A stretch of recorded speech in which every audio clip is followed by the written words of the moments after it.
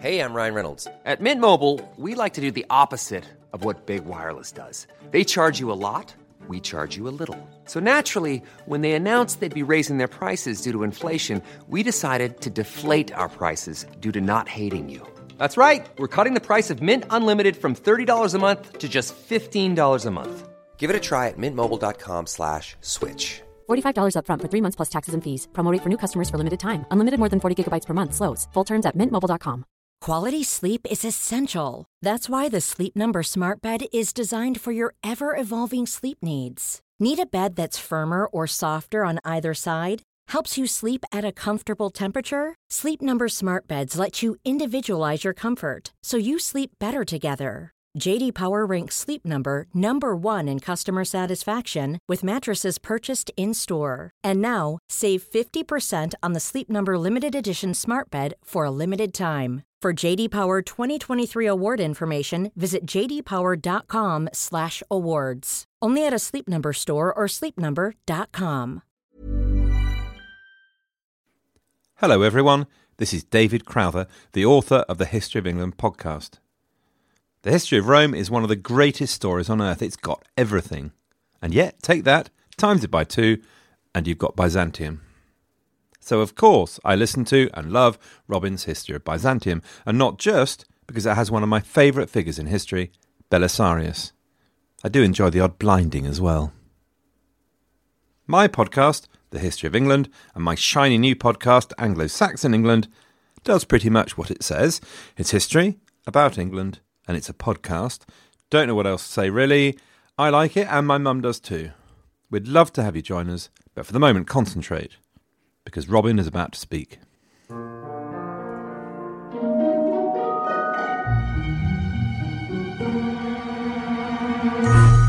Hello everyone, and welcome to the History of Byzantium. Episode 82, The Decline and Fall of the Arab Empire. Last time we looked west, today we look east, as we return to 700 AD to chart the developments within the Caliphate during the 8th century. Actually, let's go back a little further and just remind ourselves of the outline of the history of the Arab Empire. As you know, the Arab armies appeared in the 630s, and by 650 they had reached Afghanistan and Egypt. All of Persia and half of Byzantium were in their pockets. 2 serious civil wars followed, one in the 650s as Muawiyah established the Umayyads as the ruling dynasty and made his capital in Damascus, another in the 680s, which saw Abd al-Malik emerge as the leading man of the Umayyad family. Those civil wars had presented the possibility that the caliphate might break up. Sunnis and Shiites were not the only division within the Islamic world. There were many other groups with their own view on how the new state should be ordered, along with the vast non-Arab populations who might crave independence. As I've discussed briefly before, Abd al-Malik is the man who put in motion a campaign to further unify his realm through Arabization and Islamization. It was he who went to war with Justinian II, ostensibly because of the change in coinage that each side adopted. The Byzantines had added an image of Jesus to their currency, and the Caliph removed all images from his. Verses from the Quran would now be the only decoration on Muslim money. Copies of the Quran itself were made in large numbers and distributed. New buildings sprung up with no pictorial representation, and specifically Islamic dedications. And as the 8th century began, the Caliph ordered that all imperial business must now be conducted in Arabic. For local elites from Kairouan to Kazakhstan, the need to learn Arabic went hand in hand with Arabization. They took on Arab patrons, adopted Arab names, and recited the poetry of the desert. Their grandchildren would often grow up thinking of themselves as Arabs. Abd al-Malik also wanted to take the restive energy he'd seen during the Civil War and direct it against the empire's enemies. This led to more spectacular conquests for the Caliphate. By 720, the Arab armies had swept across North Africa and Spain, up to the north of the Caucasus, east toward India, and northeast into the steppes. It was an extraordinary series of campaigns, but you know what they say about all good things. The Caliphate was reaching large natural barriers to further conquest. Once out into the steppes, it was far harder to accumulate new territory, as cities could be spread hundreds of miles apart.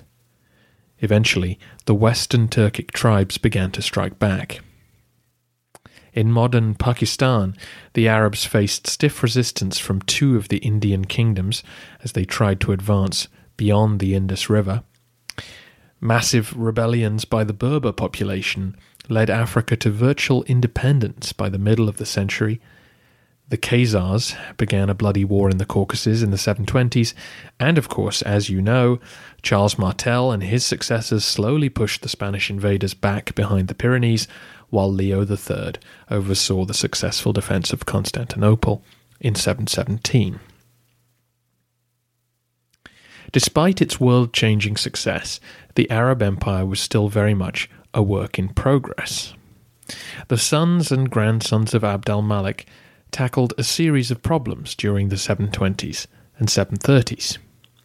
As you would expect, money was at the center of it all.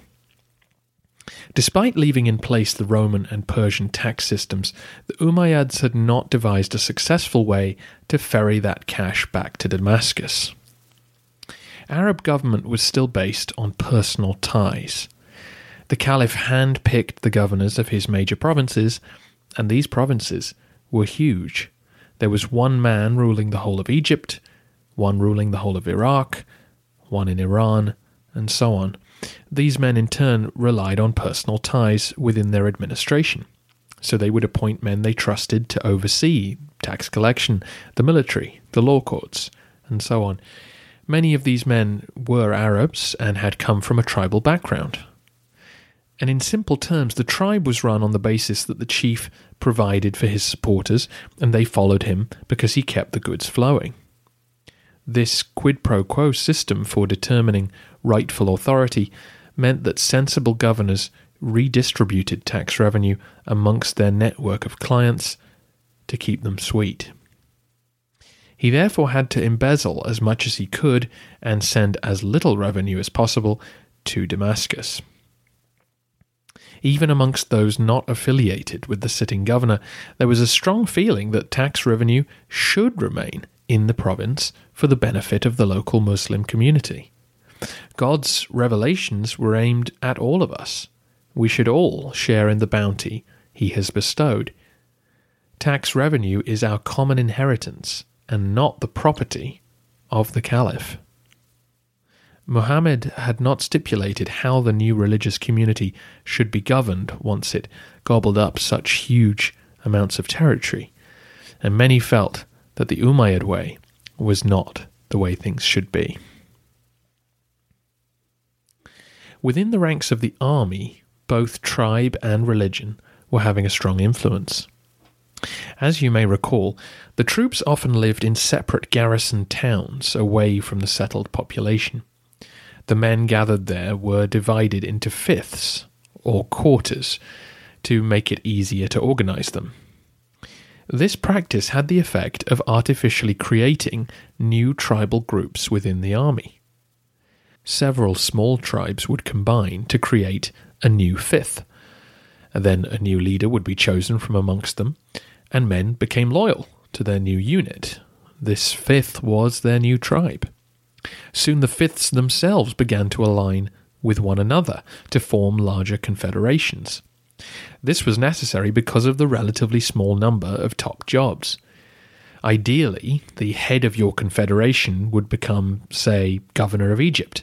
Your combined strength helped him to secure that position, and now he would ensure that the wealth of the province would start trickling down to you. If you weren't part of a larger organization, then you might be shut out of all the spoils. This simplifies what happened considerably, of course, but we can talk in general about a division of the army into Qaysi and Yamani factions. The caliphs were forced to balance their appointments to keep each side happy, and generally the Umayyads were successful at this. They kept the factions on side, and it was this successful management that had seen them through 2 civil wars. The Umayyad power base was still largely in Syria, and by this I mean Syria, Palestine, and all the deserts which surround them. This area contained the largest population of Bedouin Arabs during this time. As you know, large numbers of Arab settlers had lived there before the 630s, and many more had migrated north afterwards. As inefficient and fractious as it was, Umayyad administration was not seriously challenged until the 740s.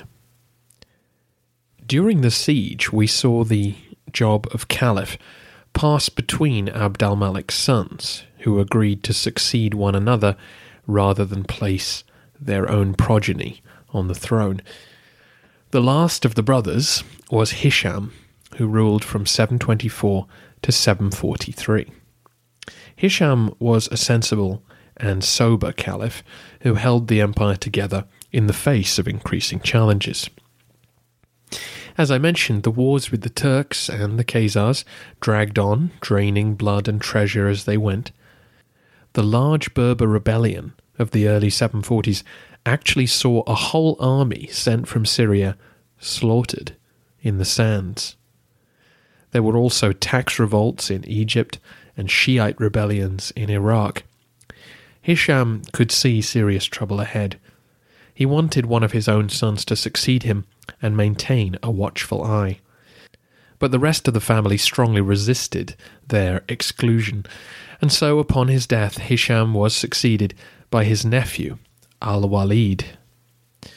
Al-Walid had a well-won reputation as an arrogant playboy. He promptly managed to alienate his family to such an extent that 14 months later he was murdered and replaced by his cousin Yazid III. Yazid's decision to revolt caused great ructions within the wider Umayyad family. He had Yamani support, which set the Qaysi faction against him. When Yazid died 6 months later of natural causes, civil war raged openly. Yazid had nominated his brother Ibrahim to succeed him, but the latter fled as a Qaysi army closed in on him. This army belonged to Marwan II, son of Abd al-Malik's brother. Marwan had been battling the Khazars in the north and now led the best army in Syria. But too much blood had been spilt for his rule to be peaceful. The Yamani refused to serve him, and he spent the next 3 years destroying their resistance across the province. In Iraq, local rebellions broke out, forcing Marwan into further campaigns. The strength of Syria was slowly draining away. The rebellion, which would eventually unseat the Umayyads, didn't come from Syria or Iraq. It came from Khorasan, the name given for the area in eastern Iran, which was the base camp for the Islamic armies operating there. This was the second largest force within the Caliphate. It was here in Khorasan that operations were directed against India, the steppe lands, and elsewhere. Khorasan had been established early on as the Arab armies swept through the Sassanid Empire. The further east they went, the harder the terrain became. Deserts, mountains, and steppe lands stretched far into the distance, and the Arabs didn't have enough men to simply overwhelm the area. So instead of establishing garrison towns like Basra or Fustat, the Arabs settled down in the local cities, Merv, Bukhara, Samarkand, and instead of maintaining a separate existence from the natives, they intermingled. They had to. They needed the local elites if they were going to rule successfully. They were so far from Arabia that it was hard to find actual Arabs to fill the ranks of the army or administration. So the local population, largely Persian, played a far greater role in the Khurasani establishment than the indigenous populations of Syria or Egypt. What followed was cultural interchange. The Arabs of Khorasan became more invested in their new lives on the frontier. They bought houses, married local women, and encouraged converts to Islam. As we will discuss next episode, conversion to the new religion had economic consequences, and so it was not always encouraged by the authorities. But life in Khorasan was different. The conquerors were not safe behind the walls of a military camp. They lived openly in a sea of other peoples, including Zoroastrians, Buddhists, Manichees, and Christians, so they opened the doors to their new faith as a way to build unity. But as the locals began to Arabize and Islamicize, they also brought their own traditions with them. They outnumbered their new masters significantly, and so were able to forge an understanding with the Arabs that wasn't possible elsewhere. Persian traditions, festivals, ways of life survived in Khorasan and became accepted as part of the new civilization. Most significantly for the future, the Persian language was able to remain in use here and not be totally absorbed by Arabic. This petri dish community was filled with tension as well as cooperation. At times it looked like they might tear one another apart, but in the 740s they would unite. They coalesced around the one thing that they all agreed on. The government in Damascus was not in touch with their needs. As the grandsons of Abd al-Malik began to murder one another, a new movement was growing in the east. For those who don't remember the initial break between Sunni and Shia in Islam, it concerned the election of the Caliph Ali. Ali was Muhammad's cousin and son-in-law, and those who came to be known as Shiites believed that Ali should have become the undisputed leader of Islam, and not Muawiyah.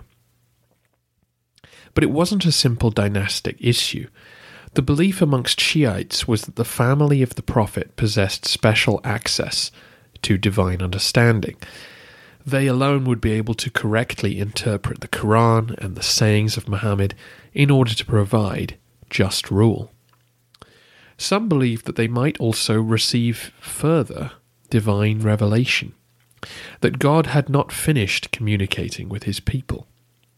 The Sunni line, by contrast, was that revelation ceased with Muhammad and the Quran. So Shiite resistance to Umayyad rule was fed by both religious sentiment and political alienation. This combination was to prove decisive in Khorasan. The movement growing there had been agitating for the elevation of a different branch of Muhammad's family to the caliphal throne. These were the descendants of Abbas, the Prophet's uncle. A revolt began in 747. The troops were led by a general named Abu Muslim. He was ethnically Persian and had a lot of support from the large Persian element in the Khorasani army. However, reflecting the mood of the times, he is reported to have said, "I do not trace my descent to any one group to the exclusion of another. My only ancestry is Islam." He expelled the Umayyad governor, and by 749 had captured Kufa and most of Iraq. Abu al-Abbas was hailed as the new caliph. The rebellion had come at the worst possible time for Marwan and the Umayyads. Exhausted from years of civil war, the sitting caliph was at that moment facing a fresh tax revolt in Egypt and a nasty attack of bubonic plague across Syria. This was the same outbreak which hit Constantinople and pushed Constantine V toward further iconoclasm. Marwan still possessed a good army, but it wasn't enough. In January 750, his forces were defeated at the Battle of the Zab River, and Abu Muslim rode on to Damascus. By August, Marwan had been tracked down and killed, along with every other member of the Umayyad family. One of the few to escape was Hisham's grandson, Abd al-Rahman, who made it to Spain, where the Umayyad dynasty would live on. Despite the religious excitement which surrounded this rebellion, the new dynasty established its power in the same way the Umayyads had, on the back of a large army. The Abbasids weren't going to rule in a very different way either. They continued to centralize power and crushed rebellions from local groups. Any talk of running things in a more egalitarian way was quickly silenced. The prime mover in establishing the dynasty was the second Abbasid caliph, Al-Mansur. He ruthlessly consolidated all power in his own hands, first by asking Abu Muslim to put down a revolt in favour of his uncle, and then having Abu Muslim himself assassinated. This ensured that the Khurasani army would remain loyal only to Al-Mansur and allow him to appoint his own men to rule in the east. One of the most important decisions to make was where to base the new capital of the caliphate. Al-Mansur didn't want to return to Khorasan. It was too far east. Placing himself there would almost certainly encourage a Syrian revolt. But Damascus itself was too associated with Umayyad rule to be suitable. Iraq seemed the obvious solution. It was geographically central and the wealthiest province in the empire. Or at least it would be. Abbasid investment in irrigation would allow Mesopotamian soil to outstrip the productivity of the Nile. The history of religious rebellions in Kufa and Basra made them ill-suited to be the new capital. So Al-Mansur ordered the construction of a new site. Just a few miles north of Ctesiphon, he built Baghdad to be a new imperial city. Anxious to protect the fledgling regime, the city was to be round in shape, and at the centre a palace with its own walls and hand-picked garrison. I've put a map at the website and on social media. Suburbs sprang up quickly, including on the other side of the Tigris River. The city would grow into a huge metropolis and become the true home of the caliphate's administration and army. Al-Mansur began to turn the caliphate into a true empire in the Persian and Roman sense. He appointed a vizier, a chief minister, to run a proper bureaucracy that would collect taxes and administrate justice throughout the provinces. Thanks to the Khurasani army, he no longer needed to rely on the Qaysi and Yamani factions, so it became easier to demand that each region forward their taxes to the capital. The caliphate was professionalizing. In Iraq, Al-Mansur found a settled population who were more than happy to resume the occupations which their families had held under the Sassanids. Nestorian Christians, Mesopotamian Jews, and many of Persian ethnicity flocked to serve the caliphs and obtain positions of influence. By the time Al-Mansur died in 775, the new regime felt secure enough to return to raiding the Byzantine Empire. This neatly times with the death of Constantine V in the same year. As you can see now, the caliphate was essentially involved in a decade-long civil war, and the destruction which that caused and the restoration which followed allowed Constantine to build himself the reputation for military success which was to fuel so much of the Byzantine feeling surrounding iconoclasm. As we saw in our narrative, Al-Mansur's son Al-Mahdi and his son Harun al-Rashid would both be enthusiastic proponents of holy war against the Romans. Unusually for sitting caliphs, they both led raids personally into Anatolia, and as we saw, Harun extracted significant loot from Irene in exchange for peace. Like any new regime, the Abbasids wanted legitimacy, and leading attacks on the inveterate enemy of Islam was one way to get it. Both Al-Mahdi and Harun continued the process of political and administrative centralization and the expansion of Baghdad, all of which naturally took decades.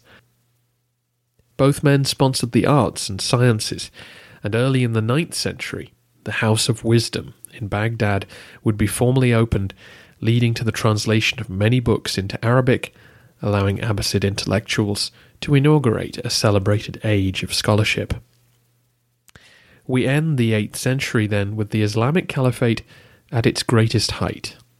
Harun al-Rashid would become one of the most famous caliphs in history, thanks to his starring role in the 1001 Nights. The Abbasids would remain in power for the foreseeable future. That's the broad outline of the 8th century. The details from a Byzantine point of view are fairly simple. The failure of the siege of 717 was a key moment in the relationship between the Caliphate and its smaller neighbour. The huge loss of life which Maslama's force suffered contributed to a sense that the Umayyads were not God's chosen dynasty. Now, of course, it wasn't the siege alone which did this, but as the border wars yielded less and less favourable results, the idea of once again assaulting New Rome disappeared from the agenda. The fall of the Umayyads and the transfer of the new regime to Baghdad was to prove final in this regard. The original Arabs who had driven the Romans from Syria had strong connections to Byzantium. Many of them had been Roman clients, and indeed Christians, before Muhammad's arrival. There was therefore a strong pull toward Constantinople. It was the true home of empire, and must be conquered before the world would embrace Islam. That sense of gravity was far less strong in Khorasan. In the east, memories of Rome were insignificant, but memories of Iran Shah, of Sassanid Persia, were much stronger. The new Persian-Arab mixed army which swept the Abbasids to power felt no longing for Byzantium. They were happy in their new homes on the Tigris. They looked east and south to their shared cultural homelands, not west. As we saw in our narrative, Harun was happy with Irene's payments of gold. He didn't want to conquer Anatolia. He just wanted the propaganda victory of humbling the old enemy before returning to Iraq. In the broader picture of geopolitics, the Abbasids now began to prioritize relations with the East, with the traders of India and China, rather than the poverty-stricken inhabitants of Cappadocia. Leo III may have saved Constantinople in 717, but ultimately the lure of the East kept the Caliphate's gaze away from the Bosphorus. As historian Peter Brown put it, with the establishment of the Abbasid Caliphate, the slow-moving ideals of an organized and expensive imperial administration replaced the fearful mobility of Bedouin armies. The Abbasids were a civilian dynasty. They may have won the throne through war, but would soon settle down in the palace to enjoy the fruits of victory. Their court life would no longer focus on holy war. Instead, the meticulous diplomacy of the Sassanids would re-emerge and present the world outside as revolving around Baghdad, just as it had orbited the King of Kings 2 centuries earlier. You see, by absorbing the whole of the Persian Empire, the Arabs had created a problem. Millions of people within the Caliphate spoke Persian, remembered their old god, their old kings, and their ancient traditions. The Abbasids were men of authentic Arab stock, but beneath them were many soldiers and administrators from a Persian background. These ideas slowly began to re-emerge within the Abbasid Caliphate. The court would be run on Sassanid lines. Zoroastrian ideas of cleanliness would creep into hadiths of the Prophet, and the Iranian language would survive in the homes of provincials. Proud Arab warriors had once scorned landowning as the work of slaves. Now, to own property was once again the surest way to wealth and status. Slowly, the ideals of Arab Bedouin life would be co-opted or consigned to poetry.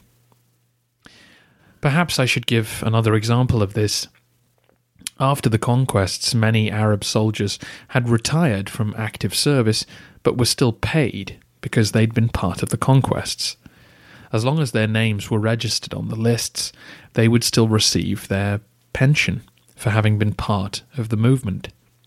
As far as they were concerned, it was their right to live off the labour of the conquered people. God had led them to victory. By Abbasid times, not only was the army fully professional, but being ethnically Arab no longer conferred special status. A Bedouin warrior would sign up to his local force only to find Coptic peasants or Persian nobles standing equal alongside him. Islam had promised that all believers would be equal, and now that was to be so. But to be clear, what had emerged was a new civilization. The Arabs did not become Persians. Arabic was firmly installed as the language of religion, culture, and government. The sacred nature of the Quranic text and the fact that Arabic had become the common tongue across the empire ensured its survival and its dominance. Nor did Zoroastrianism re-emerge. Islam was the new faith of the Persian people. The Christians of Syria and Iraq clung to their religion for a long time.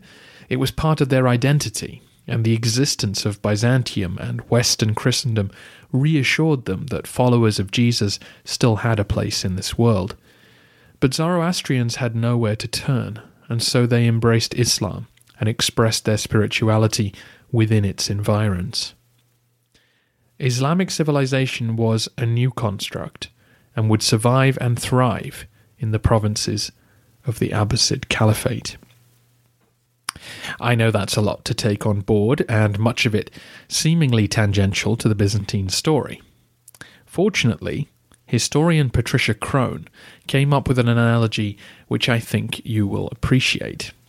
She points out that there are many similarities between the Arab experience of empire and that of the Romans. In fact, the Arab story is like watching the Roman Empire on fast forward. As you know, the Romans took centuries to create their empire, slowly absorbing all the lands surrounding the Mediterranean. The Arabs did it in only 80 years. By 711, their realm stretched from Spain to the Indus Valley. Like the actual Italian Romans, the Arabs found that the wealth and political opportunities which came with empire undermined the traditional order in their home city, Medina. 300 years after acquiring their first province, the Roman Republic collapsed into civil war. Medina's rule over the Caliphate lasted only 40 years. Muawiyah emerged from that civil war, and therefore, in this analogy, is the Arab Augustus, the man who established a more authoritarian form of government, but disguised it as a restoration of tradition. An Arab principate, if you will, in this case the pretense being tribal and not senatorial. Fast forward 24 years and Muawiyah dies, plunging the caliphate into another civil war. This time, many non-Arabs are involved on both sides. The armies of conquest needed replenishing, and many Syrians, Iraqis, and Persians had joined the ranks. The Umayyads maintain power, but Arabs aren't the only ones calling the shots. Similar perhaps to the collapse of the Julio-Claudians and the arrival of men like Trajan and Hadrian, non-Italian Romans coming to the fore. Push on another 64 years and we arrive at the Abbasid Revolution. The Arab monopoly on military and political power is swept away. The Caliph remains an Arab, but beneath him the provincials have come to rule. The parallel is, of course, with the crisis of the 3rd century, when the Illyrian emperors rescued Rome from various crises. Al-Mansur establishes a new capital, just as Constantine did. His autocratic power is now celebrated. The dominant has arrived. I'm trying not to overload you with information, but Professor Crone takes the analogy all the way to the end. In the Persian infiltration of the Caliphate, she sees an analogy with the Greek infiltration of the Roman Empire. Eventually, the people of Iran will revert to speaking a form of Persian rather than Arabic in everyday life, just as we've witnessed Greek retake its place in Byzantium. As we will see in the narrative as we go forward, the Baghdad caliphs will slowly begin to rely on barbarian troops to run their armies, in their case largely Turks rather than the Germans, who the emperors turned to. By the 11th century, the Near East will be overrun by Turkish men who will carve out kingdoms for themselves, just as the Western Roman Empire fell to Goths and Vandals.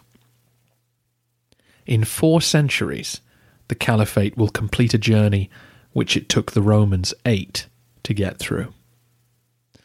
I present this analogy only as an aid for your memory and as a comment on the nature of empire. We won't get carried away in drawing further comparisons for now. That's it for today's episode. Next time we will get into the details of life for former Romans within the Caliphate, the extent of conversion to Islam, what the Arabs thought about the Byzantines and vice versa, along with more listener questions. But before I go, I should recommend you check out The History of England by David Crowther. One of the hardest things I've found is trying to inject humour into the history of Byzantium. That's just not where my talents lie, sadly. David, on the other hand, manages to inject plenty of his sense of humour into the story of my native land. The History of England is excellent, well-researched and presented, and it will give you an audio narrative of the whole of English history, much as I'm attempting to do for the Romans. Check it out wherever you get your podcasts, or go to historyofengland.typepad.com.